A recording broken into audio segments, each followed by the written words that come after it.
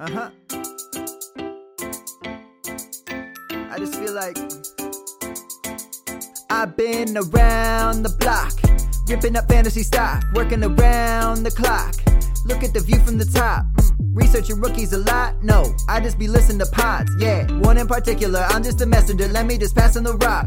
Browning, brunning, pruning, pronouncing ain't what he's doing. What he's doing is not losing, but infusing you with new things. And there's Dennis the Bennett, yeah.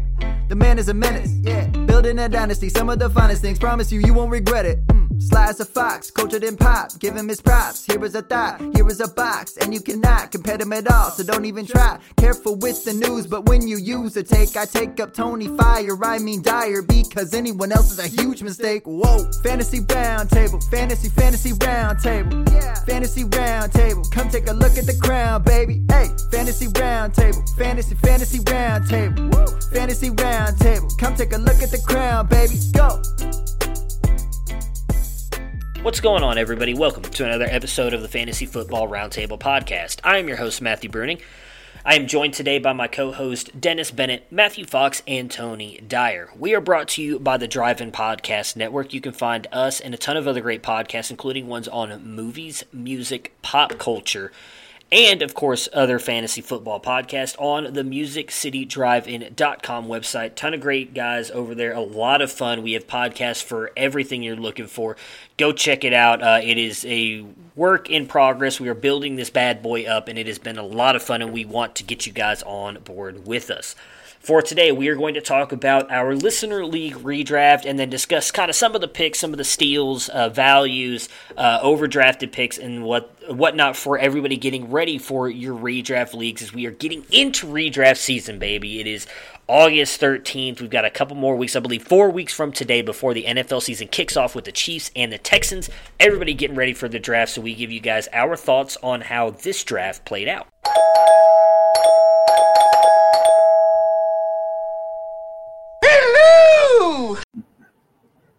All right, and we are live on Facebook, Twitter, Twitch, and YouTube. We've got the whole crew with us today on this Thursday.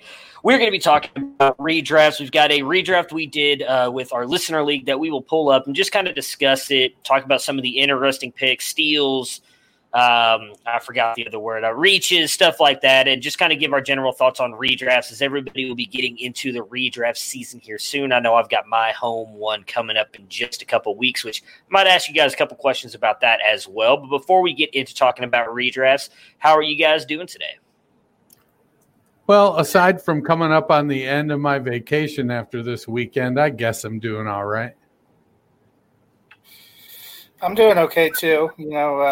This is Thursdays are my Friday since I work on Sundays. And this week I only had 5 days, unlike last week, which was a 6-day work week, and next week, which is a 6-day work week. So, yeah, I guess this is my light stretch. I'm doing good, too. And I've got some technical difficulties. I've got a lot of things going on, so my camera's not available. So if you're watching on YouTube or Twitter, yeah, good for you guys. I'm not available there. I'm sorry about that, guys. But no, I'm doing well. Everything's going great in life, and I can't complain. I mean, a lot of people have things a lot worse than I do right now, so I'm cool. Yeah, I guess we should mention this because last time we were on air, I did say that I did not think the Big Ten season was going to get canceled. It happened, so that is why my tagline is there. Big Ten and Pac-12 have both, not canceled, postponed until spring. So we'll see what happens with that. I don't really want to talk much about it today. If I'm going to be honest, it's still kind of heartbroken about it. No, I'm not handling it well, but we'll see what happens. Obviously, there's still talk that Big 12, SEC, and ACC may still play. A lot of stuff still up in the air. I did see a little interview with Ryan Day yesterday, actually, where he said he's actually pushing to try and get the season in between January and February. To give the players enough time to come back for fall. So I guess if that happens, like a 5-game season. No, 8. Like they'll have 8-game season or 7-game season, whatever it is, throughout January and February, possibly starting December, so that they can have their guys come back and play that would be going into the NFL draft. I mean, I don't know if it's possible. It's something he brought up. I think it's his attempt to try and keep guys like Fields, Sean Wade, Browning, a lot of those guys, or Browner, I'm sorry, a lot of those guys that kind of came back this year, or some of the guys that were seniors, like Sean Wade could have gone into the draft, same with Browner, those guys, and Justin Fields, kind of sucks to be one of the best quarterbacks I think Ohio State's ever had, and we get him for one season, and for him to get kind of taken off the field the way he did against Clemson sucks. But like I said, I guess that is kind of life that we live in 2020, unfortunately. It's just been my favorite year since I've been alive. So let's talk about the redraft. I'm going to have the draft board pulled up here. At times, you will see all of us disappears. I'm going to kind of throw it up on the full screen just so we can kind of get a better look at it. I don't know what it looks like if you're watching. It's kind of hard, I know, for some of us to see it. And I've got great vision, so I'm told, so it's even hard for me to see at times. But Dennis was not a part of this. So before we go in and break it down, Dennis, I know you had a chance to look at it. Do you want to give us kind of your overall thoughts on this draft? And then we'll jump in and kind of go round by round and talk about some of these picks. Well, the biggest thing that jumped out at me was 3 quarterbacks going at 1, 2, and 3. On top of that, the quarterback at 2 was a bit of a stunner. As we found out, as somebody newer to the fantasy football world, and they picked players, I guess, that they were comfortable with. In total, the team doesn't look too bad, but going Tom Brady at the 102 clearly is not something. I'm sure Jonathan sitting at 104 could not have been happier to get Christian McCaffrey at 104 and Jacob Throneberry at 105 getting Saquon Barkley. Those are the kind of picks experienced players dream about getting when you're, at 3, 4, 5 in the draft. For a 14-teamer, 15 quarterbacks in the first 3 rounds, there was really just one manager that waited on a quarterback until the 6th round. Couple nice runs of running backs, quarterbacks, obviously. Not a lot of wide receivers through the first 3 rounds, which, the conventional wisdom right now is wait on wide receivers because it's a deeper position. And that played pretty true in this draft. Sorry, I wasn't sure that was what you ran in. All right, so I'm going to throw it up here so it might be a little bit easier to see. So as Dennis mentioned there, Patrick Mahomes, not surprising. This is a super flex draft. So obviously QB is a little bit more important for the most part in these drafts. I don't think it was that. I've seen him go plenty of times at 1-1. Does anybody really have an issue with that? Would you guys go a different route if you had 1-1 in a super flex draft? My 1-1 would be Lamar Jackson because of the rushing floor, but my 1-2 would be Patrick Mahomes, so I'm not going to be mad at anybody for either of those picks. I'd still be in the wait on quarterback, and I'd be going McCaffrey at 1. I had a super flex draft earlier where I was 1-1, and I am pretty sure I took McCaffrey. Good for you. Yes, I'm torn on that strategy. I really think I'd kind of be with you guys and just kind of hold off. Like, I know Patrick Mahomes and Lamar Jackson are they're both going to be separators, I guess. But I have a very different strategy, I'll save that because I attacked that there at the 14 spot with both of my picks. So we'll work our way there. Dennis mentioned Tom Brady. He was the pick at 2 that kind of stunned all of us. Again, she's new to fantasy football. I believe she's a Tom Brady fan as well, because I know she was mentioning how happy she was to grab him and Gronk in the chat, or maybe she's a Patriots fan. I'm not sure. I mean, obviously, something we just talked about, when you're somewhat newer to drafting and being in a fantasy football league and you have favorite players, there's nothing wrong with going out and grabbing them. I do it all the time. So I was pissed when someone fucking took Baker Mayfield in front of me, assholes. I mean, all my yeah. Wait till we get to the 4th round and we'll see. Oh, I know. I did that on spite. As soon as Baker went, I was like, you know what? F everybody. Nah, I'm just kidding. So, but yeah, so nothing wrong with that. It'll be interesting. I mean, outside of that Tom Brady pick, I think she's got a really good team, which we'll kind of get into in a minute. Lamar Jackson went 3. Again, I mean, I guess it's easy for me to say is I do have him lower in my ranks than everybody else. I'd rather go somewhere else. And then as Dennis mentioned, Yeah, getting Christian McCaffrey at 4, then Barkley, Kamara, Zeke. Kamara should have been at the end of that run for me. I'd have gone Zeke, then Dalvin Cook. What about you guys? How do those running backs kind of rank out for you? I think everybody really has it easily. CMC Barkley is 1-2. Do you have an issue going Kamara over Zeke, Cook? Would you take one of the others? How would you guys have attacked that spot there? Yeah, I was at the 108, and Dalvin Cook fell all the way there. And I was in a position where I had to make a decision between the last of what I thought was top end, the tier 1 running back, or the first of the tier 1 wide receiver. No wide receiver had been drafted. I was looking at Michael Thomas, and I was really thinking, man, in a PPR league, it's kind of nice to have Michael Thomas. But the truth is, I would put Dalvin Cook. The reason that he fell to 8 is because of the talk about holdout. And to be honest with you, I felt like he may even opt out. Like, I thought that was a realistic outcome for Dalvin Cook, where he wasn't happy with his contract. He knew he had another year. The team's already different than they were last year. So why wouldn't Dalvin Cook show up to camp and be like, yeah, guys, I want to be here, but I'm not getting paid enough money and I'm worried about the virus? That's the reason why he fell. That's what I'm saying. Had none of that happened, Dalvin Cook would have been the 3rd running back drafted. So for me, it was McCaffrey, Barkley, Cook, and then I would take Elliott over Kamara, but then we're splitting hairs there. I mean, I guess that's the conversation. Is it Elliott or Kamara? I mean, I wouldn't necessarily say Cook fell because of those reasons, because we specifically did not start drafting until post-opt-out date. He had already reported to camp.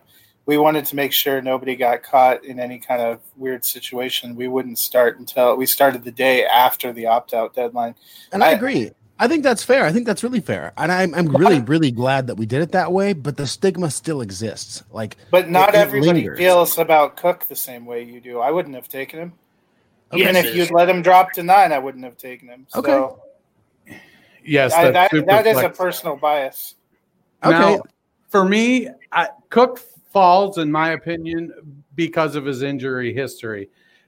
It's the top 3 are clearly, in my opinion, McCaffrey, Barkley, and Elliott. And then there's to me, there's a tier break after Barkley, and then there's a step down from Elliott to Kamara and Cook. And the where you're splitting hairs is with Cook and Kamara. I don't think Kamara has a high rushing floor, 700, 800 yards. He's not going to get the carries. He's going to get his 81 receptions.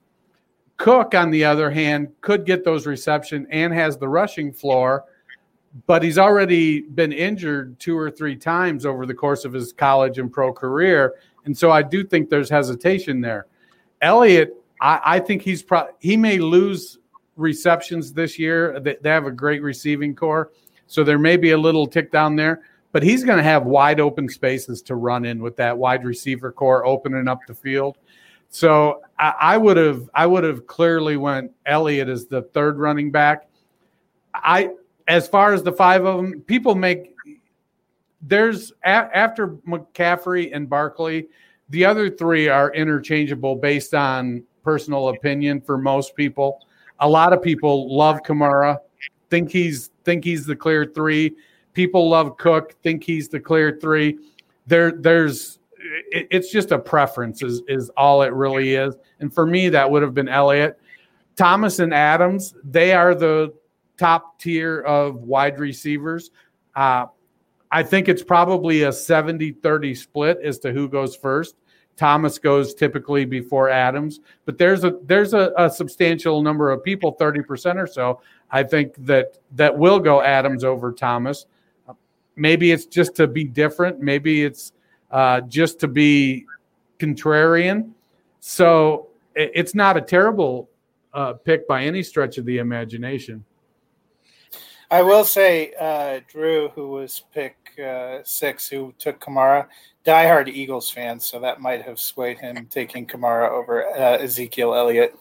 Yeah, I think for me, I still would have had Zeke first. And again, I mean, just we talked about this probably a month ago now. We did our rankings. I had it, CMC, Barkley, Zeke, Cook, Kamara. I'm just, as Dennis mentioned, I'm kind of with him. I don't see the rushing upside with Kamara, even though Cook has an injury history. I mean, the dude was an absolute baller last year. And if you can get him healthy, he's a steal at 1.8. He really is, because he's going to be one of those top 3 or 4 backs. So I would have taken both those guys over Kamara. Again, I can see that, although I say don't draft with your heart, even though I do it all the time. I draft Ravens players all the time. I do. Well, I don't draft Steelers players except for Juju, because I love Juju.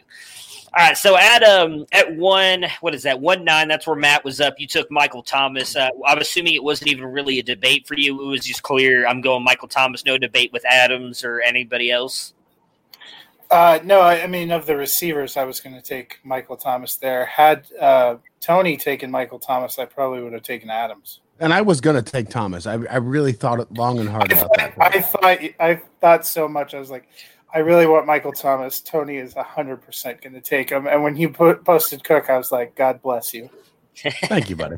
All right, so after that went Devontae Adams. This was an interesting one to me, and they kind of talked about it in the chat that they were going to go heavy quarterback, but Russell Wilson, and I guess I got to ask you this because I clearly did not do my research before this draft, as it was pointed out to me as I mentioned some things in the chat. Is this tight end premium as well? Yes, it is. Yeah, it's a half point tight end premium. I didn't do my research, so I did not know that. Oh, imagine that. So, you were the one that suggested tight end premium. It was your idea, Matt. Well, that makes me feel better. He's married. He's not used to having his opinions listened to.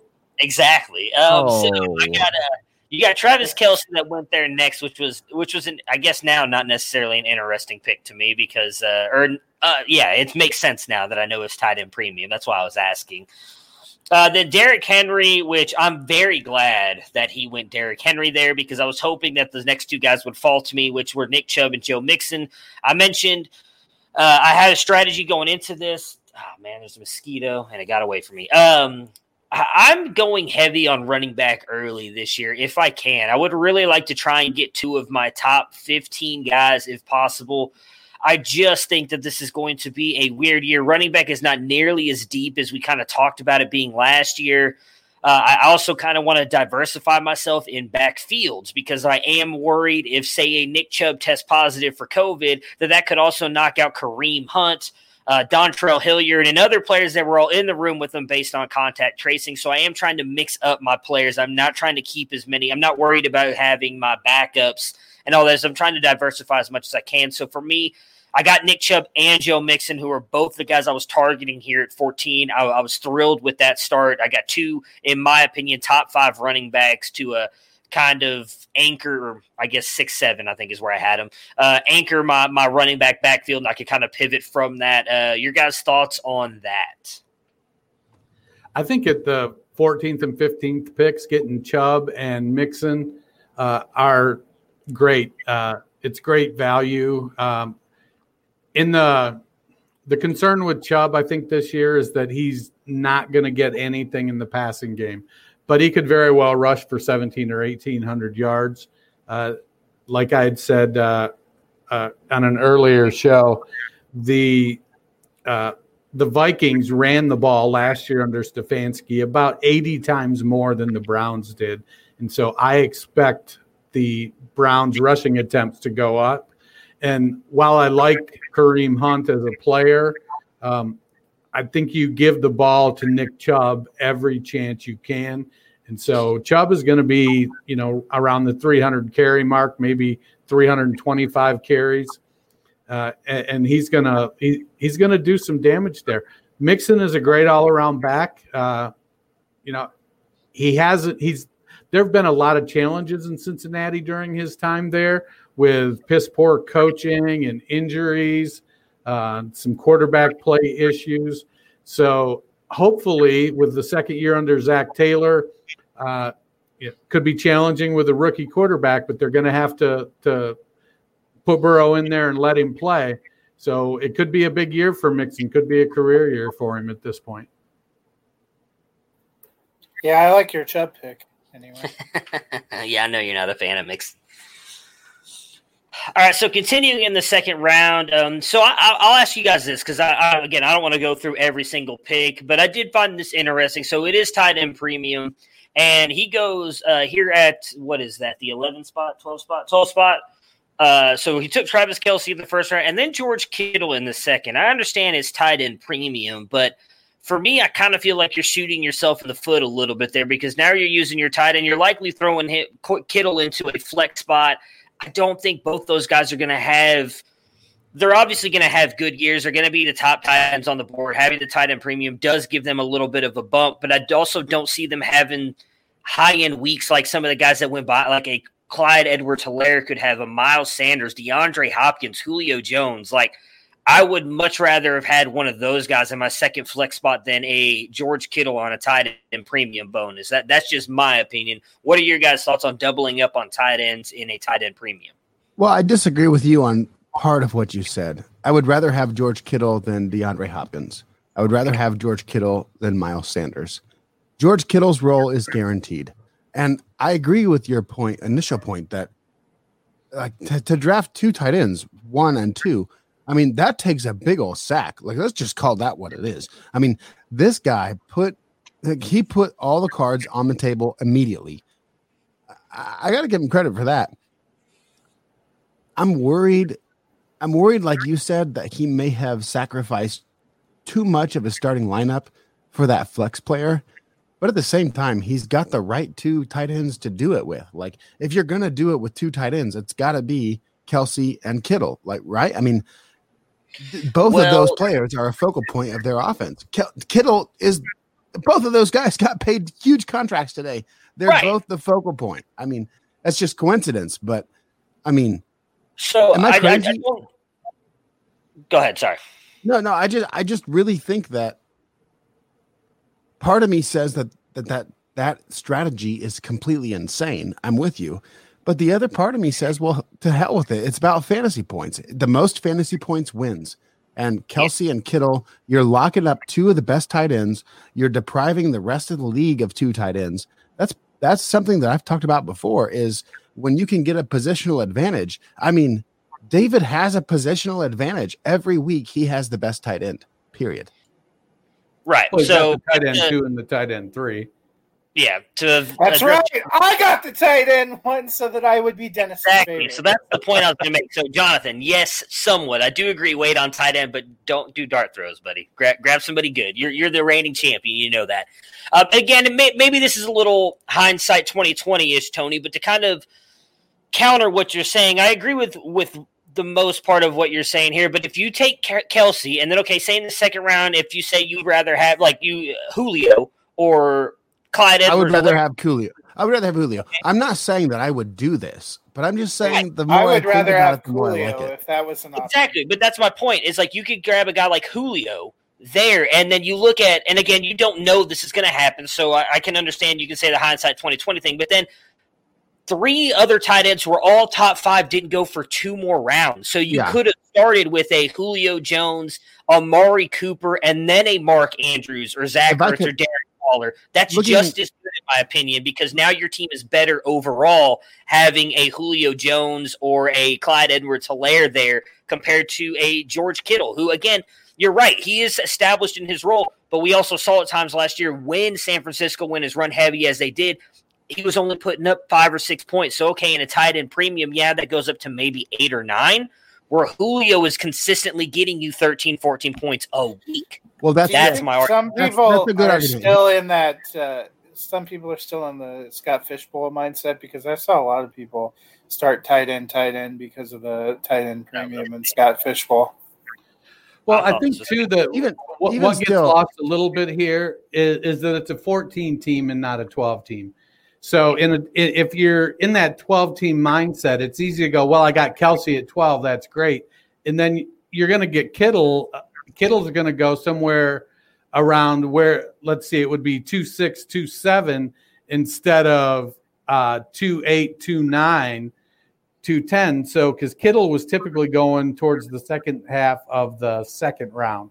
So when you have 4 running backs that would normally be in the second round, go between the 112 and the 2.3, I think you can justify it a little bit as saying, well, I know I can start both of these guys every week. With Debo out, I do think Kittle is going to – he's going to be much like Andrews, Kittle is the top receiver on that team. There could be an Ayuk breakout. Debo could come back strong.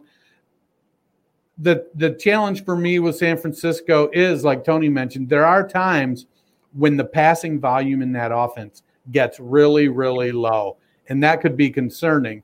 I don't hate going to double tight end. I'm going to interrupt you. I'm going to interrupt you.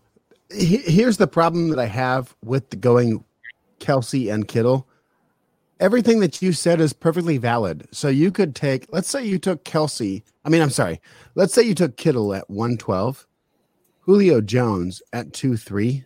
So Kittle, first round pick, that wouldn't be crazy. Jones, and then Ertz was there. I mean, there are other tight ends. If you wanted to stack those tight ends and get that tight end premium, there are plenty of other tight ends that went in the fourth round. That's my hesitation with this. So I want to get this out. I want to get out ahead of that and say that I don't love the idea of Kelsey Kittle, but it was interesting to me because they do both get the points. I do think there was a better way of doing it. That's all. Well, and it's easy to look at it in hindsight and go, well, look at these guys that went in the fourth. When you're sitting there at 2-3 and you're going, this is tight end premium, I can own this position because I know in the next two rounds, Kittle, Andrews, Ertz, and Waller are going to go, and I'm going to be looking at in the fourth round if I want to number another top tight end. I'm looking at Hunter Henry or Evan Ingram, and I don't want to go there. I want the top two in my David owns the position. He did buy the position. He did his job. Well, maybe he can trade with the guy who has all the quarterbacks. Maybe. Yeah, I don't. I'm going to come back to this because I just thought about something I want to look up real quick to ask your guys questions. So we'll move on. We saw a couple quarterbacks go here, kind of what you'd expect in a super flex draft. You're going to see a lot of quarterbacks go. A little 3-run quarterback run here. Matt, you ended up taking Dak. Was that just because he kind of fell to you and we'd already seen at this point, 6 quarterbacks go? 5? Yeah, 6 quarterbacks had gone by the point it got to you in the second round. Was that something you kind of wanted to attack quarterback at that point because the tiers were running out for high guys, or why did you go Dak there? I had planned to get a quarterback in the second because, it being super flex on 14 teams, I knew even just having 2 quality starters becomes more of a challenge. So I was going to take one. Dak is the quarterback I have as quarterback 3, so the fact that he was there after a bunch had gone made it easier for me. All right, so to the tight end discussion, because I was trying to pull up this scoring, because obviously Scott Fishbowl, you get a little bit more extra points with the tight end premium and other stuff going on. I think he catches first downs, all that other stuff. But just to kind of point out why I don't want to dog on anybody's strategy, I guess why I would not have gone Kelsey Kittle, is that looking at the scoring, so Kelsey he finished as number 5 all together in scoring, and Scott Fishbowl scoring with the tight end premium scorings on there. George Kittle finished at 26. Again, wow. I know he's the top tight end, but he doesn't put up the points that people think. He's very consistent. He's going to get you points every week. But I guarantee because of the run-heavy offense that they run, he doesn't get as many points as people think he does. When you go down and you look at, there was 4 tight ends that went ahead of him. Darren Waller, Zach Ertz, Mark Andrews. Those guys you can get later. Even in tight end premium drafts, they're not going. Their ADPs are 4th and 5th round. So that's for me why I would have skipped on George Kittle and taken a guy like Julio Jones who finished way ahead of him in these scoring formats. And that's why I would just avoid doing that. I get you're winning that position every single week. But at the same time of you doing that and not taking a Julio Jones there, in my opinion, that's why you take Amari Cooper there in the 3rd round. And then you had to take a quarterback because of the quarterback run that was happening. And all of a sudden, now you're relying on DeAndre Swift and Cam Akers as your running backs, which in my opinion is not great. It's just not. So you're hurting yourself more at multiple positions, in my opinion, doing that because you're relying on Amari Cooper and A.J. Brown now to be your top wide receivers, which in my opinion is not great. I don't think any of us had either one of those guys in the top 12. We had both of them, I think, in the top 20, but none of us had them in the top 12. So now you're relying on 2 possible top 20 guys to be your top wide receivers. Well, shoot, you didn't even have Amari Cooper on your first draft at all. Deserve to be ranked. That's why. So that's my argument against doing it. Is I think you're yes, you're winning one position, but I think you're really hurting yourself almost everywhere else, especially in a 14-team league. Like, I kind of see where Dennis was going in the 12-team league thing. Like, 12-team, okay, because you're going to have a couple of players here fall because of this. But in a 14-teamer, you're taking away 2 picks every single round now from you, and I think that really kind of hurts the strategy. So anybody else have anything else they want to say on that, or should we move on? No, we can stop picking on David. All right, so interesting ones for me, I guess. Clyde Edwards-Helaire, Miles Sanders, and Kenyon Drake all go there in the second round. I guess everybody is high on Clyde Edwards-Helaire. The only thing that I'm confused about with Edwards-Helaire is why he didn't go 104. I'm telling you what, I got you guys, and Matt. If you want to talk shit, that's fine. I'm cool with that. I'm totally cool. I'll take it. I'm cool with that. Talk all the shit you want to, because 16 weeks from now, I'll be talking to you about how Clyde Edwards-Helaire is like RB4, RB5. We're talking about a PPR league here, guys. Clyde Edwards-Helaire, he's the only rookie running back. Now listen. I love Jonathan Taylor. I'm a Colts fan, right? And I think Taylor's going to grow and become some incredible monster. Like, I believe that. But Clyde Edwards-Helaire has no competition for touches. He's going to get the rushing work. Well, we saw at LSU when he did have competition for touches, he didn't get to play much. Well, he's not going to have competition for touches. He was a first-round pick. He's mobile. He can catch the ball. I mean, he's the guy. You didn't know Mahomes played with DeAndre Washington in college? What? No, I guess I didn't pay enough attention to that. Yeah. But Washington had a 1,400-yard rushing season with, I think, 50 receptions or something like that. DeAndre Washington is going to end up being a sneaky value. He's a guy that came in and took over for Jacobs when he was injured, and rookie running backs are not great at picking up the blitz.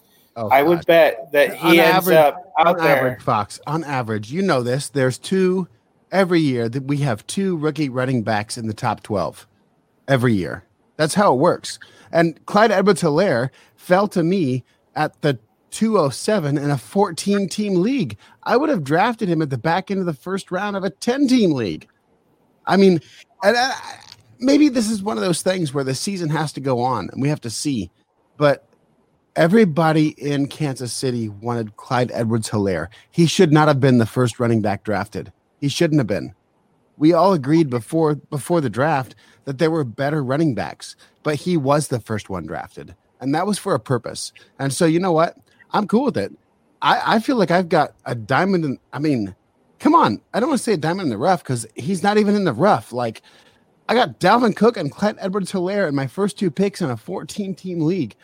Guys, I'm stable at that position. I'm good to go at the most valuable position, and they both can catch the ball. Like, I don't understand. Does somebody doubt? Are you guys saying you doubt Clyde Edwards-Helaire? I don't doubt him. I don't think he finishes top 5, like you just said. There's no way. Last season, the highest rookie RB in PPR was Miles Sanders at RB 13. I think Philip Lindsay was RB 12 the year before that. He was the highest. So this whole 2 finish top 12 every year, I think, is an exaggeration. I believe, and I want to. I'll look it up, and we'll follow up afterwards in the group text. But I really do believe that on average there are 2 top 12 running backs every year that are rookies. Like, I really believe that. I know. I'll look it up. I'm willing to be wrong. We will make fun of your team, Dennis, or not Dennis, Jonathan. We'll talk about. So the one thing I'll say on Edwards-Helaire, so we can move on real quick, is because we spent 30 minutes on like the first 2 rounds here. We're not going to be able to get through all 18. I don't disagree with you, Tony. The one thing I will say on why they drafted him is he fits that system. Like, I'll be honest, if Jonathan Taylor would have gotten drafted by the Chiefs, I would not like him as much as I do going to the Colts. I think he fits the Colts system so well, and I think that was a great landing spot for him. I think Edwards-Helaire fits well into the Chiefs system. I know people are going to argue with this, but the one thing I'll say is Even when Kareem Hunt came out and showed what he did, yes, he led the league in rushing that year with the Chiefs. He still was not out there every single play. He was not getting as much run as people thought he should have been getting. I know everybody will say, well, Andy Reid's never had a back like Clyde Edwards-Helaire. I'm also going to say, I don't think Clyde Edwards-Helaire is quite as good as everybody thinks he is when they saw at LSU. Nick Brossett started the year before. Like, Nick Brossett not in the league anymore, Nick Brossett. Like, Edwards-Helaire is very good, and I think he will likely be a top 13 back. I think Miles Sanders scores higher than him this year. So that was my only argument. I would have gone Sanders. I think Sanders finishes higher. That's my only thing. That's fair enough. I think the opportunity of that most high-powered offense gives him the edge. And now that he doesn't have competition for targets, or I guess targets, he does have competition for targets, but yeah, with Damian Williams being out, I mean, there's not a guy there that's going to step up. Damian Williams was arguably the Super Bowl MVP. He's not playing anymore. So for me, there's so much upside. I don't think he's the only guy. For me, it's about upside. I thought Edwards-Helaire had the most upside. That's what I was trying to say. That's all.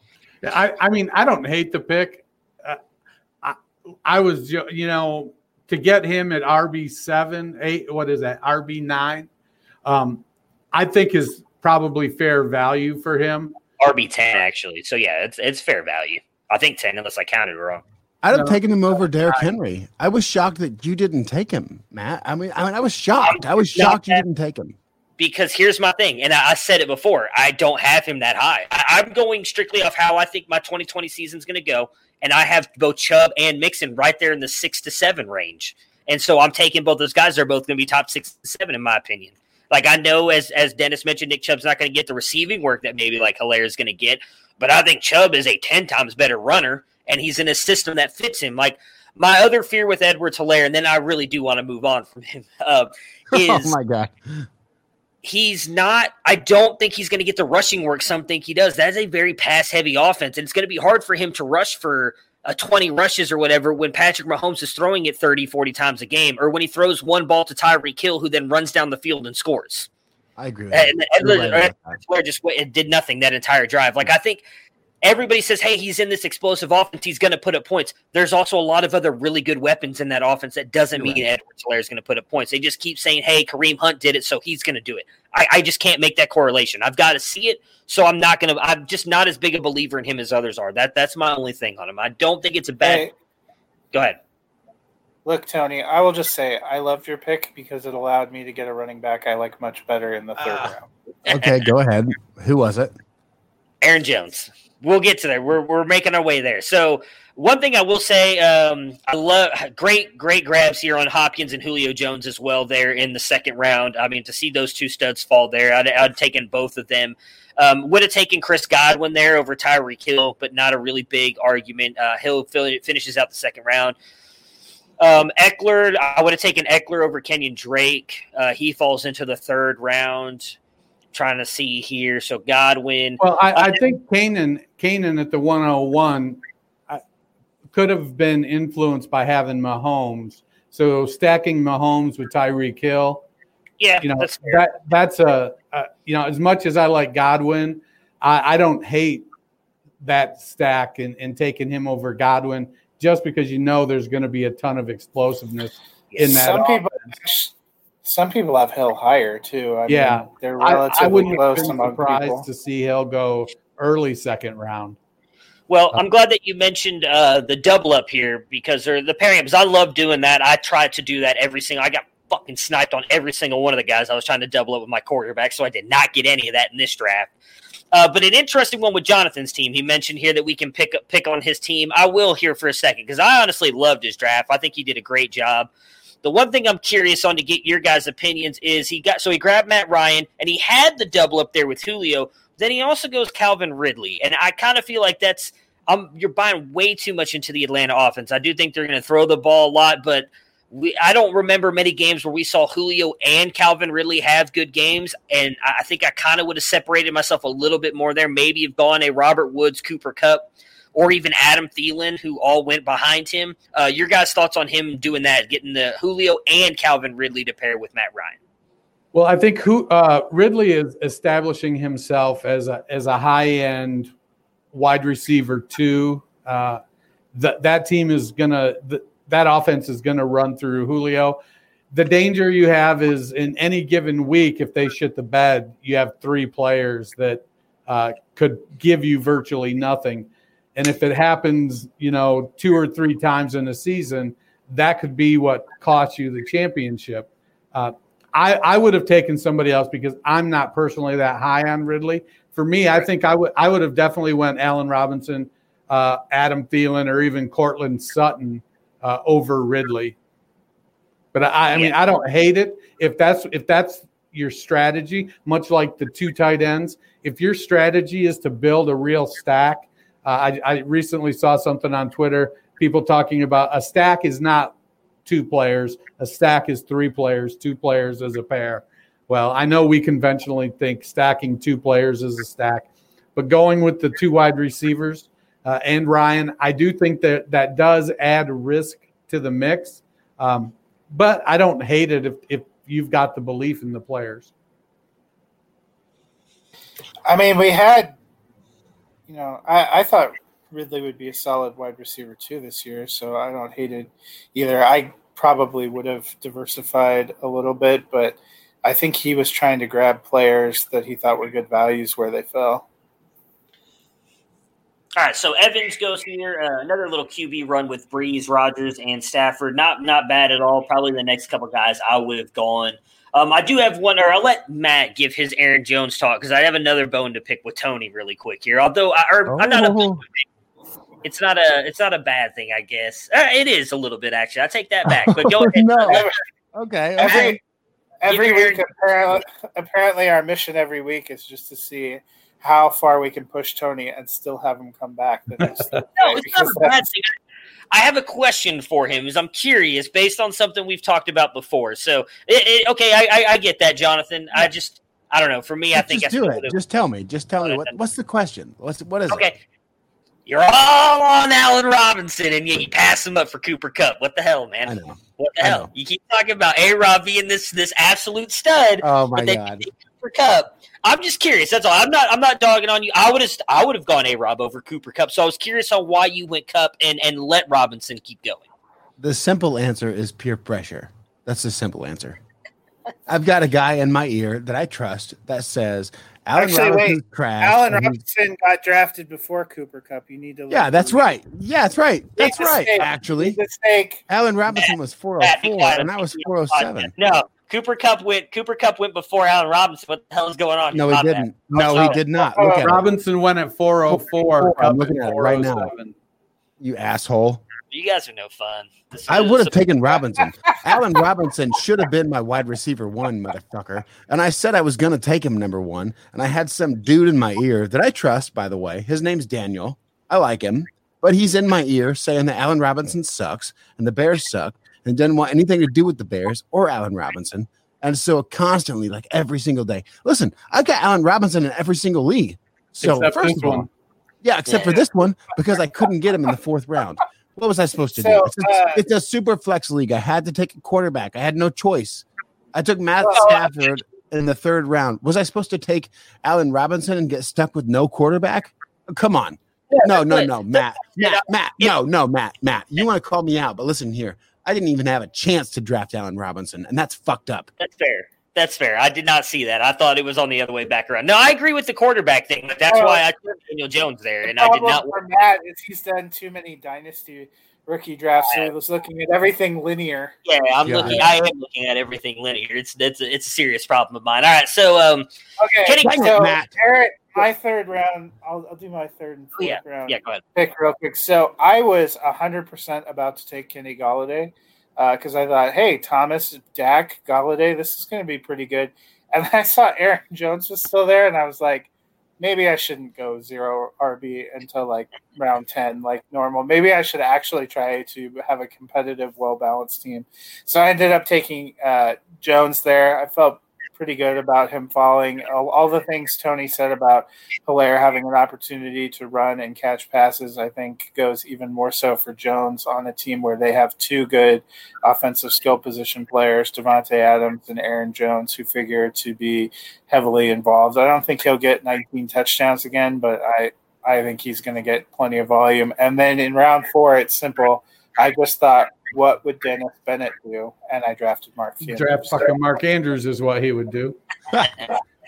Yeah, so I mentioned I reached on quarterback here, kind of like Tony. I don't want to say reached on Matt Stafford, but what you were just saying, you felt like you had to because of the way the quarterbacks are running. Same thing for me there at Daniel Jones. I'll be honest, I was going to take Baker. He went before me, so I still like Daniel Jones. I think he's got a lot of upside, so went there. And I know this next one broke Matt's heart. But I needed a wide receiver one, and it was between him and Allen Robinson. And I was like, you know what? Fuck everybody in this draft because they're pissing me off. So I did go Cortland Sutton just to kind of, unfortunately, just twist the knife in a little bit there, Matt, because I was getting pissed off with the way people were drafting. So I did take Cortland Sutton, Leonard Fournette, Jared Goff, A-Rob, Adam Thielen, as Matt just mentioned, Mark Andrews, Cooper Kupp. Wait, hold on. Wait, time out. Allen Robinson is a wide receiver 1. That's all. Go ahead. Keep going.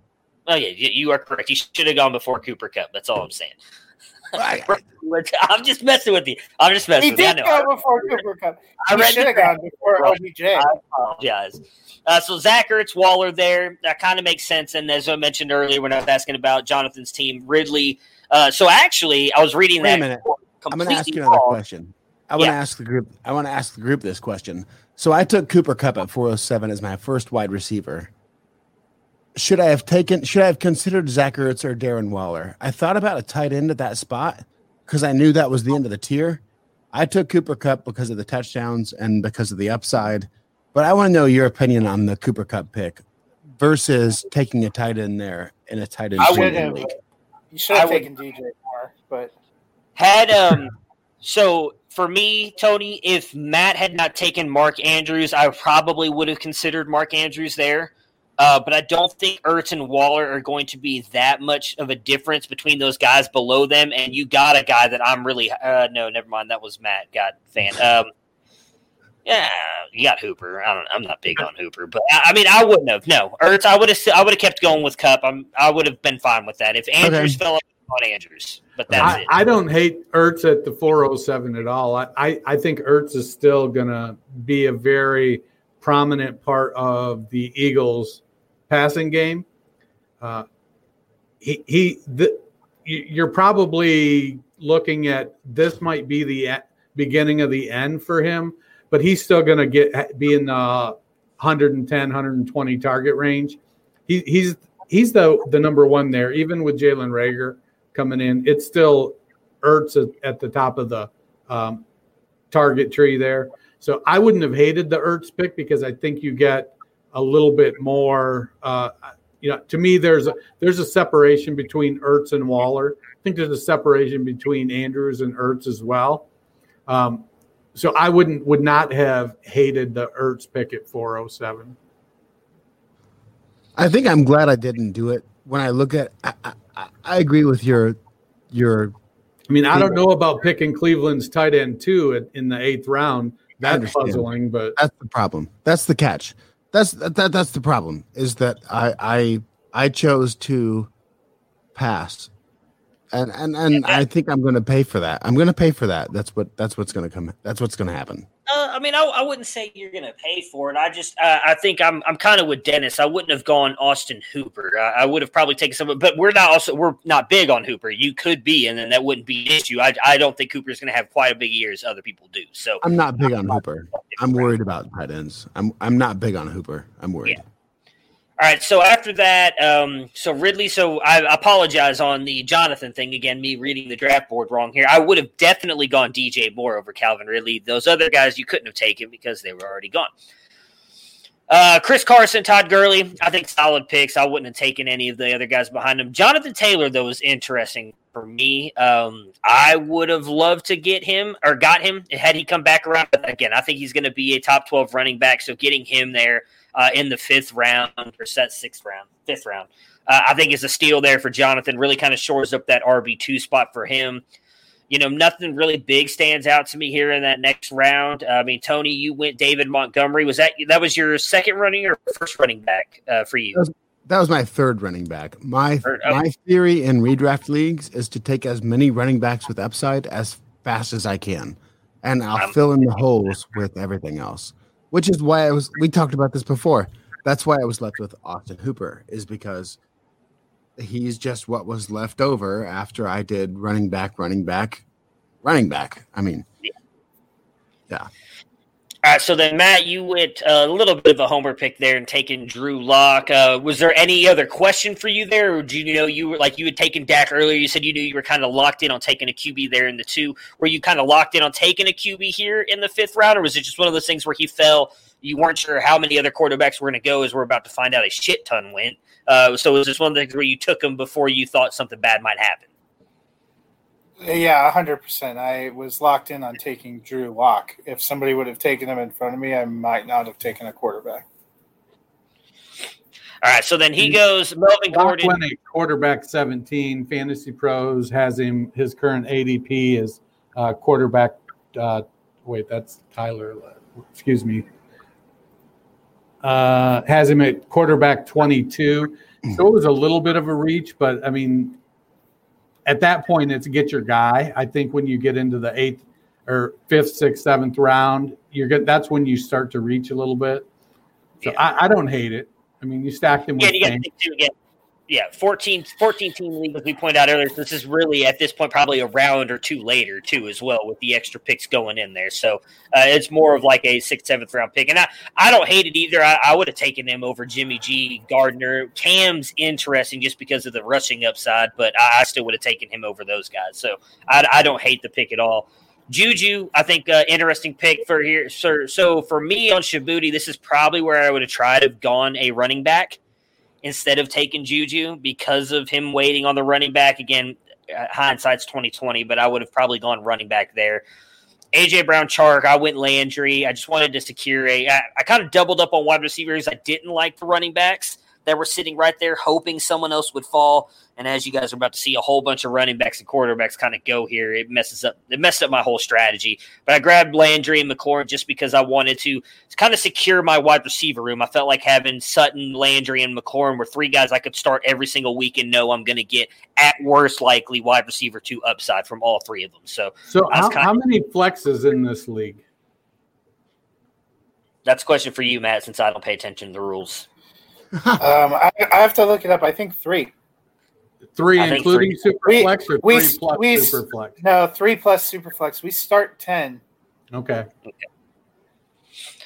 So then, as I mentioned, that QB run goes. We saw Jimmy G, Gardner Minshew, Cam Newton, Ben Roethlisberger, Phillip Rivers, Derek Carr, Joe Burrow, Ryan Tannehill, and Kirk Cousins all go in that next round. Just a couple players mixed in there, obviously. James Conner, Noah Fant went to Matt. Tony took his second quarterback, which was Ben Roethlisberger. I got my stack. You stole my receiver, but I did my second best receiver stack. What was your receiver? Because mine was Jarvis Landry. Like, that pissed me off. I was pissed. Sutton. Yeah. I was shitty. When he picked Landry, I was fucking shitty. I'm just waiting for you. Well, I'm not gonna lie, I was kind of surprised he fell to me. I was hoping I was going Landry there once I knew he was gonna fall. I was hoping Chark would fall to me as well. He didn't, so I went McLaurin. I'm fine with that. CeeDee Lamb here I thought was a little bit of a reach to Ricky. I do think he's going to have a good season, but there's quite a few guys that went behind him that are more proven. I would have gone over CeeDee Lamb. I know he's big on Lamb, but I felt that was kind of a little bit of a reach, in my opinion. You guys have anything else in that round you want to comment on, or should keep on moving? No, I don't think going CeeDee Lamb. What's that? Two rounds in front of Michael Gallup. I don't think I buy that. I definitely think next year in Dynasty maybe, but this is redraft. I think next year maybe Lamb and Gallup might swap positions in the draft order. But right now, taking Lamb, I don't think the expectations of their production is Lamb is going to outperform Gallup by 2 rounds worth of production. No, I agree with you. Even in redrafts, he's going way ahead of Gallup. Gallup has taken a hit big time, dynasty and redraft since Lamb went there, and that's where I'm with you. I would much rather take Michael Gallup because I think he's going to outproduce Lamb, and you're getting him 2 rounds later. Quick question. If AJ Green is healthy, is 6-13 too late? No. Yes. Too late. Yes. I think I would have taken him above CeeDee Lamb. I would have probably taken him over Terry McLaurin. Would you take him? Let me ask you. Let's assume AJ Green is healthy. Would you take him above Stephon Diggs? Yes. Would you take him above DJ Moore? Yes. Would you take him above Robert Woods? Assuming he's healthy. Yeah, probably. Cooper Kupp. Yeah, probably. Adam Thielen. I think that's kind of where I'd put it. I'd question it. If you're going backwards, I see where you're going. I wouldn't take him over A-Rob. So Adam Thielen would kind of be the coin flip one for me. What about you, Matt, Dennis? And you, Tony? What about you guys? I would, assuming he's healthy, I would take him. I like Allen Robinson, so I'd take him right after Allen Robinson. Okay. Yeah, I would probably. I think Green going where he did is probably. I'd take him over Diggs because I think he's going to get substantially more volume. I'd probably. I can make the case for taking him over Lockett because I think. He could, while Lockett is probably going to have decent volume, I think that the big dude, Metcalf, is going to really score a bunch of touchdowns there. I like Green. If he's healthy, but I don't know if I believe he's going to be healthy all season. I think him and Boyd, if he is healthy, they make a great 1-2 punch, much like Julio and Calvin or OBJ and Landry. That's really a great combination to have. So, for me, I didn't assume he wouldn't be healthy when I was doing it. I'm more comfortable with him possibly being a wide receiver 2, but setting at wide receiver 3. All right, so Evan Ingram was that next guy off the board there. Makes sense. I think if he stays healthy, kind of what you were just talking about, AJ Green, he could be good. Tyler Boyd, Johnson, Ingram, Marquise, Hollywood Brown, T.Y. Hilton, Julian Edelman. Tony, you went Kareem Hunt here. Again, was that just you kind of building out that running back room like you talked about earlier? Yeah, I don't have this is my first piece of Kareem Hunt. Like, it's the first time I've got him on my team, and I love it. I'm excited. Last 5 weeks of the year, last 6 weeks of the year, he was like top 12 with Nick Chubb. So I'm excited about it. My thought about Kareem Hunt was he's my 4th running back, and I can stop looking at running backs after Kareem Hunt. Like, I don't have to worry about it anymore. I'm done. I'm good to go. And I think he's got RB1 upside. God forbid anything happens to Nick Chubb. I would never wish that in a million years. But if that happened, Kareem Hunt would be, what, RB3? Would that shock you? No, I agree with you. I was actually talking to someone about that today in our keeper league. He decided to keep Kareem Hunt, who he drafted in the 11th round last year, purposely because he knew he was probably going to keep him. And that's what I told him. I was like, dude, it's a great keeper for you because if something were to happen to Nick Chubb, you instantly have at worst probably a top 5 back that you're getting to keep in the 11th round. And he's still going to have value even if nothing happens, which we forever. All hope happens. So then, Matt, you went Raheem Mostert here. That was your first back. Was that just kind of, in all honesty, that was my on the board? That's going to be the bell count. That was my second running back. I have Aaron Jones. Oh yeah, that's right. Was that just more of the last bell cow kind of thing? Because a lot of these guys going after are not bell cows or not going to likely lead the team. Mostert has been a guy I've enjoyed snagging late. Obviously did well in the consistency guide. I think getting the contracts worked out. He has a great opportunity. The reason that they were moving on from Matt Breida, I think, is because they like what they have in Mostert. I thought that was a good option to grab as my RB2. So then Parker. See, this again, back when as I was talking about with Shabuti's team, why I would have gone running back earlier, because then he ends up having to go J.K. Dobbins and Ronald Jones. Ronald Jones may end up being the guy there, but I don't see J.K. having a huge year unless something happens to Mark Ingram. So counting on him to be your running back one, I think, is a little bit of a stretch. Yes. Swift, go ahead. No, yes, I was agreeing with you. Yes. Okay. So Sam Darnold goes, and I went. Am I looking at this wrong? No. That's why I went Teddy Bridgewater here. I just, after that huge quarterback run went, I knew I needed to get another quarterback because I did not like a lot of the guys that were left on the board. Knew I needed to get a guy that I could plug in almost every single week. I should have just taken Curtis Samuel here because, again, I mentioned I wanted to get a double up. But I really think Brandon Cooks is going to have a good year this year. For him to still be sitting on the board, I was kind of like, you know what?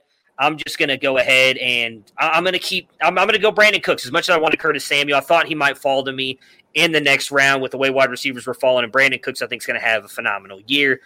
After that, Gallup, Akers, Ronald Jones, Hunter Henry, Marvin Jones. This is where Tony went Hooper we talked about earlier. Higbee, Kirk, Jordan Howard, which is a solid pick. I really like Jordan Howard. He's the last bell cow I think that was left on the board. Still think he's going to get a lot of run. Dwayne Haskins, Will Fuller, Curtis Samuel, Deebo Samuel. Coming back around, Marlon Mack, Hayden Hurst, yes, Jared Cook, Deontay Johnson, Denzel Mims. Thoughts on that? Because I'm kind of, as I've mentioned, out on a lot of the rookies this year just because I don't think a lot of them are going to do that good. I think Brandon Ayuk may be good. I would have gone him there. Would have gone Darius Slayton, which, by the way, fuck you, Tony, because that was the other guy I was trying to get to double up with my Daniel Jones thing, which didn't work out. Sorry, bro. Preston Williams, who not Dennis, but you were channeling your inner Dennis there, Matt, and taking Preston Williams. Like, easily would have gone all three of those guys over Denzel Mims. So you guys' thoughts on Mims going there? I don't know that there's going to be much difference between Mims and Ayuk this year.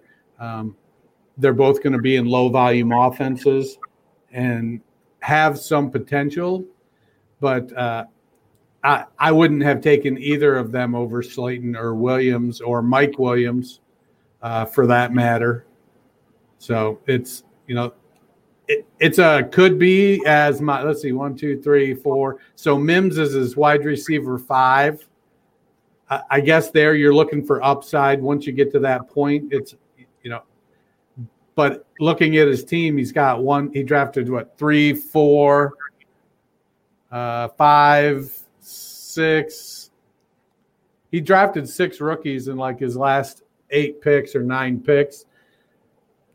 They're worth a roll of the dice, I guess, but given this offseason, I don't know how much I would have spent on rookies. Hey, Tony, I know you got to go. You want to say anything before you head out? Yeah, I want to say something. I got y'all with Cole Beasley. What about Cole Beasley in the 20? What was that? What's our last pick? What was the last one? 18. Right? So 17. In the 17th round, I took Cole Beasley. That's a wide receiver 3, guys. I mean, come on. When we think about everything going on in Buffalo, I understand. Listen, Stephon Diggs moves to Buffalo. John Brown's there. Like, we got a lot of things to talk about, but Cole Beasley's role is the least affected by the whole thing. And he fell all the way to the 17th round. I am mind blown by this. His back was hurt, so that's part of it. He had an injury and he was on IR or whatever the preseason injury list is. That's what it was. But guys, Cole Beasley is a player. I'm just telling you, when you go into your redraft leagues, Cole Beasley is a player that people are sleeping on, and especially in PPR. I expect him to gobble up these targets. Stephon Diggs is not a threat to Cole Beasley. I mean, he's just not. As a matter of fact, Stephon Diggs enhances Cole Beasley. And to know that he's being just completely disrespected, that he's falling all the way down. If you're in a PPR league, I would beg you to draft Cole Beasley with your last pick. If it's standard scoring, I'm not saying the same thing. Standard scoring league, maybe don't consider him because I can't count on him to score the touchdowns, but I know he's going to get the receptions. So for me, Cole Beasley is a wide receiver 2 that I drafted in the fucking 17th round. Like, I have wide receivers to spend because I have Cole Beasley on my bench. So that's what I'm trying to say. If you're in a redraft standard scoring league, let him fly. I'm not saying get crazy here. I don't anticipate major touchdowns, but he's going to gobble up targets. So please don't disrespect Cole Beasley. That's what I'm trying to say. Anything else? Any guys? Should we touch on your 11th and 12th round picks? Because those were okay. Let's go ahead. I'm ready. 11th. I'm ready. Or 11th and 12th. Nick Foles and Mr. Trubisky. I don't mind it. You're securing the Chicago backfield, Chicago quarterback position. Listen, I hate Superflex. I'll tell you right now, I don't like Superflex.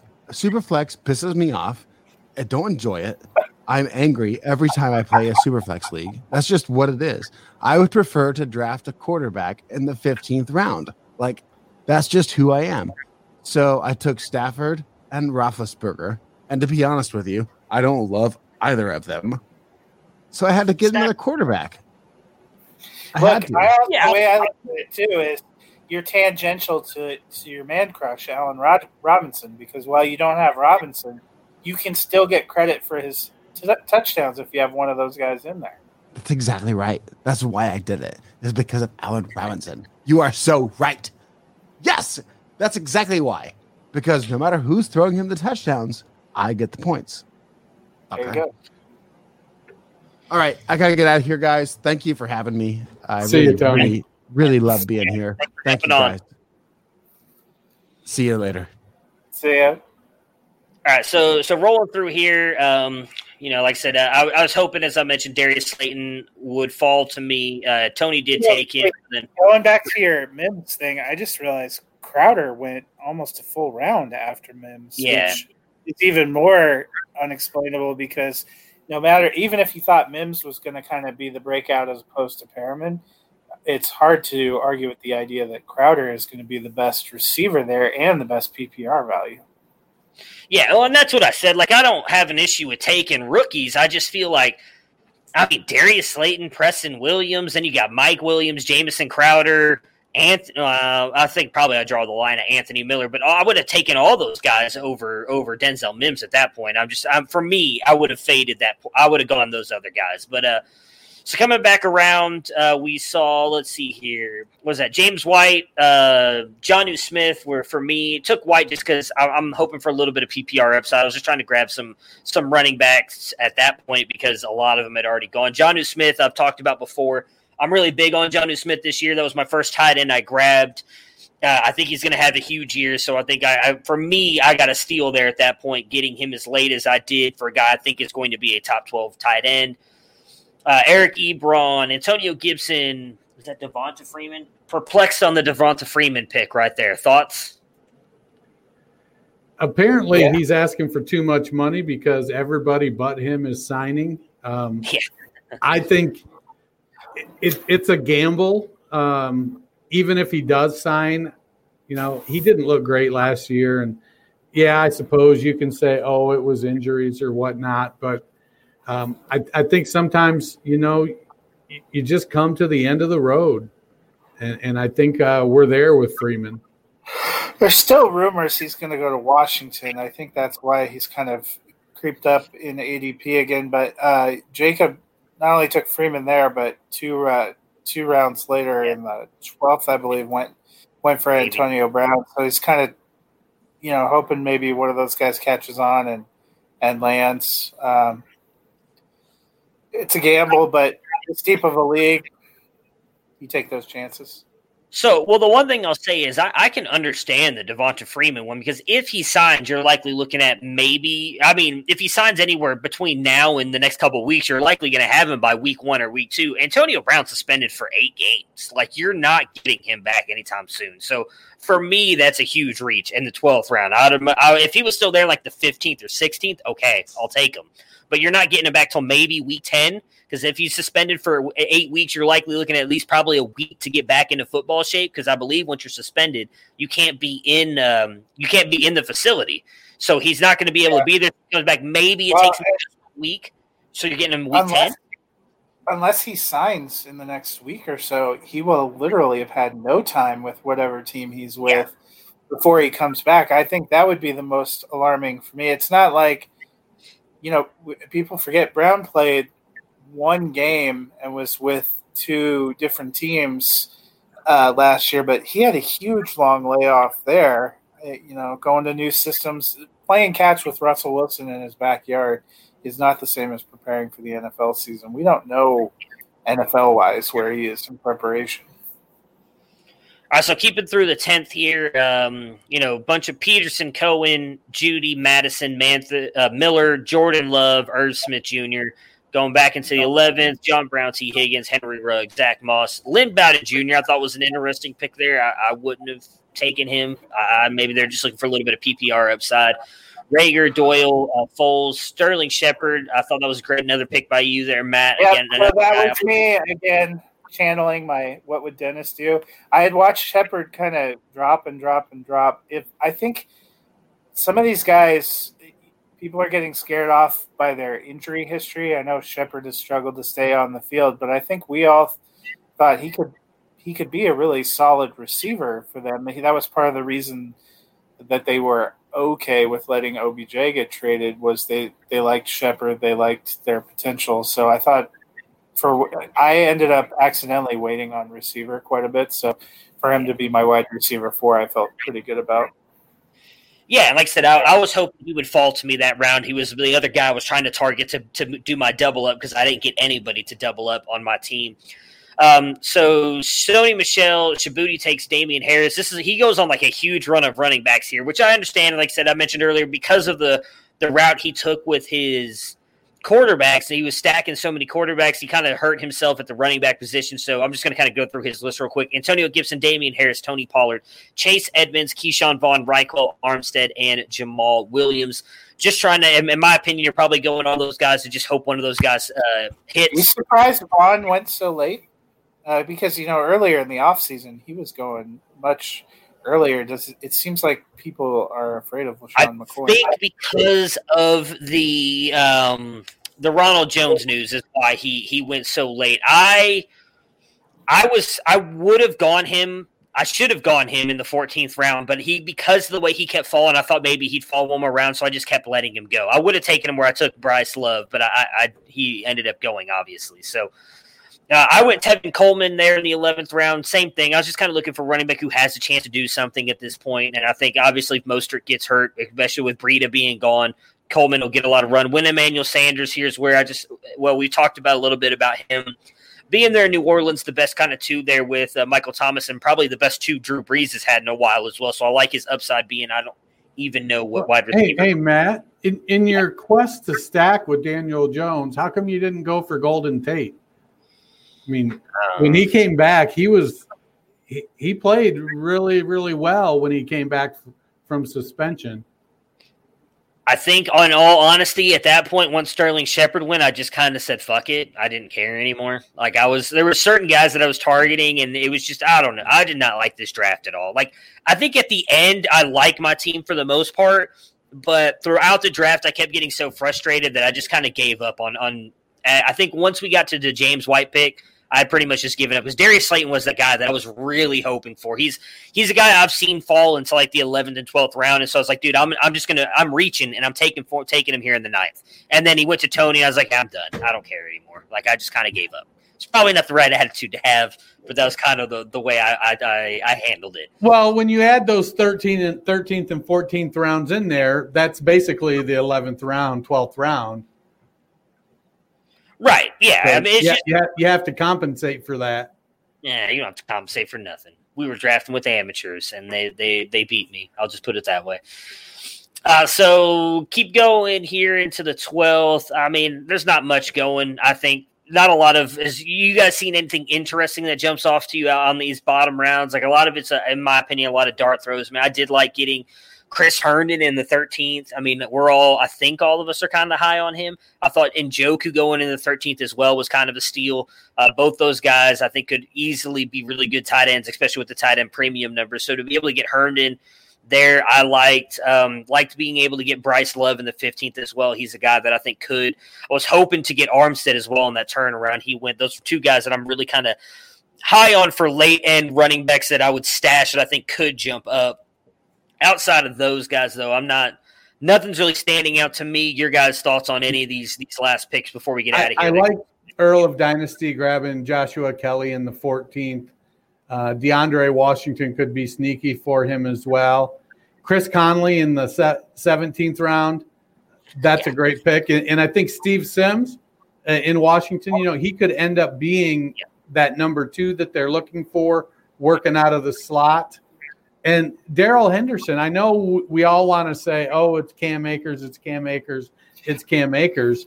But I would not be surprised one bit if did you see Henderson was running with the ones on Hard Knocks? Yeah, but I don't put a whole lot of weight into that. There, he's the veteran. They're going to give the veteran deferential treatment at the beginning, especially at the beginning of camp. I like the way that Kanan's team turned out.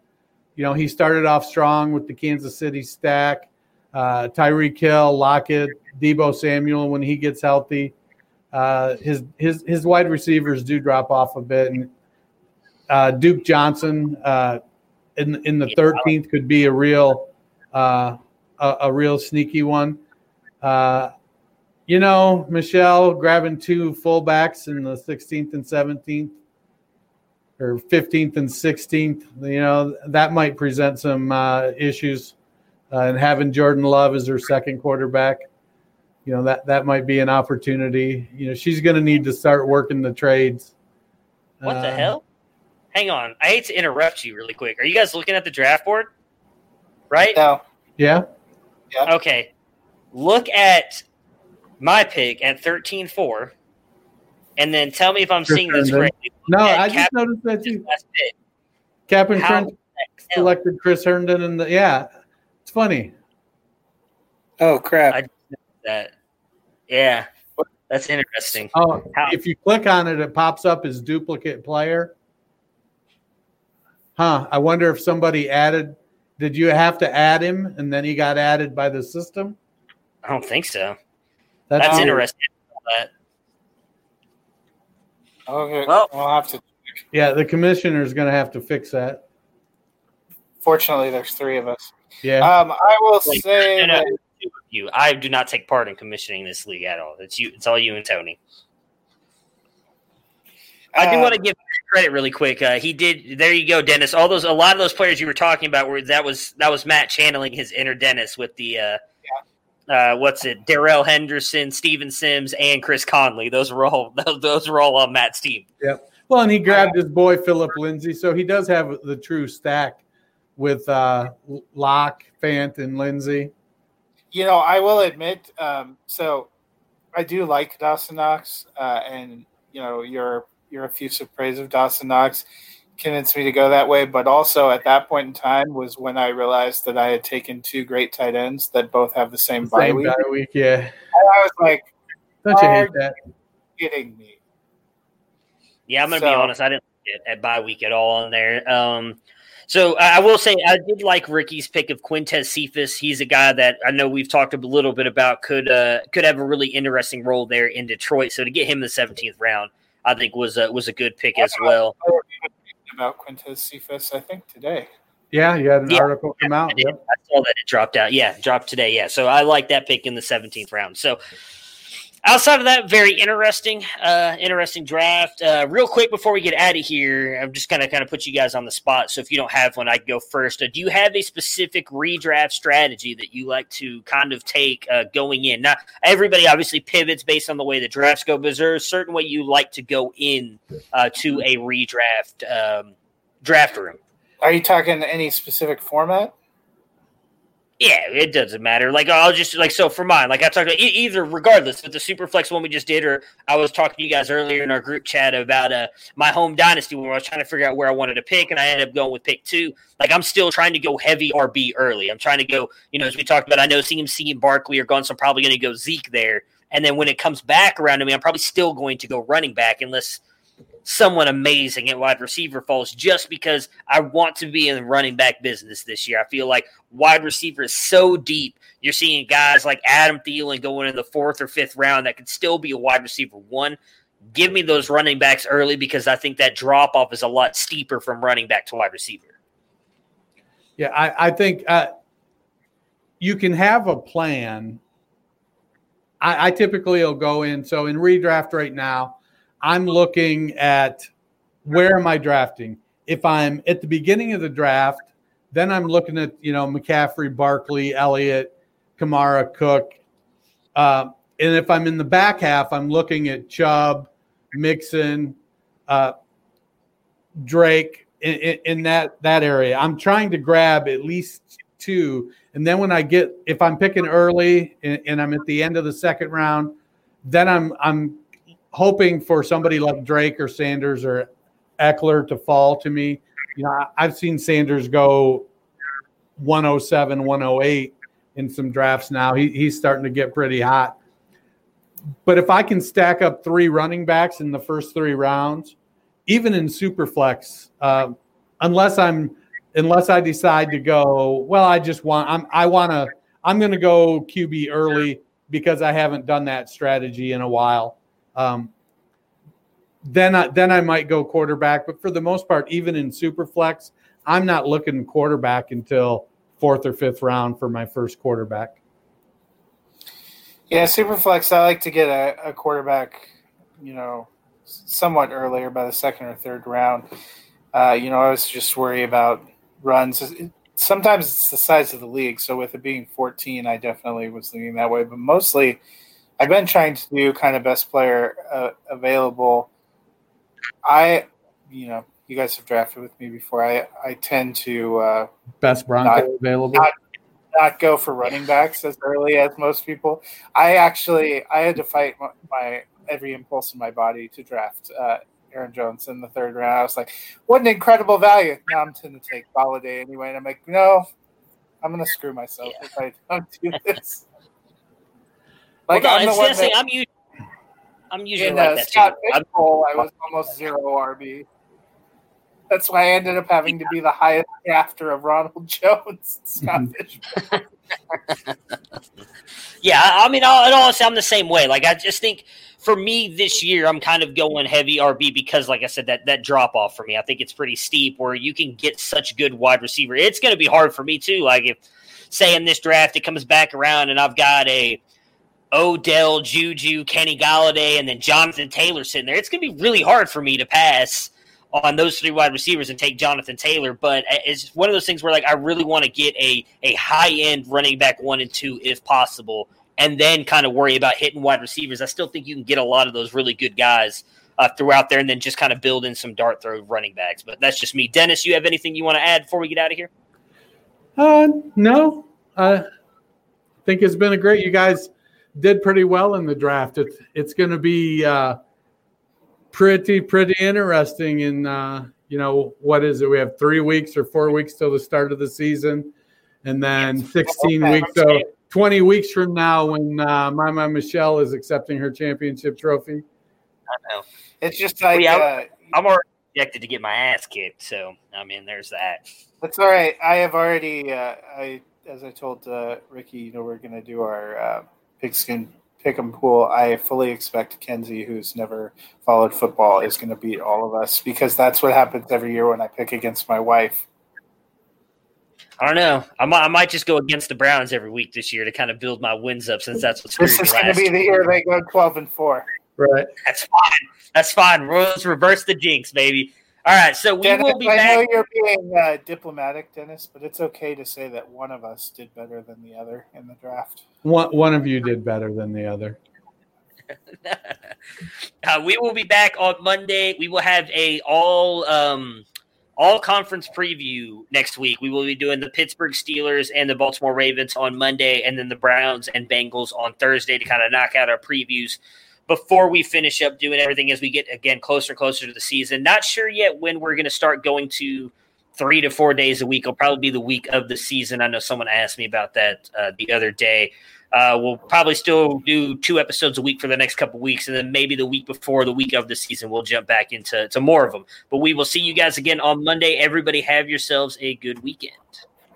Prepare for glory! I don't know if you got your popcorn ready. Do you got your popcorn ready? I came out the womb, I was ready. And he's hit the end zone for an unbelievable touchdown. I would be honored if you played football for this team. Throw it up above his head. They can't jump with me. Golly. Oh, they tackle him at the 40-yard line. Who can make a play? I can. Who can make a play? I can.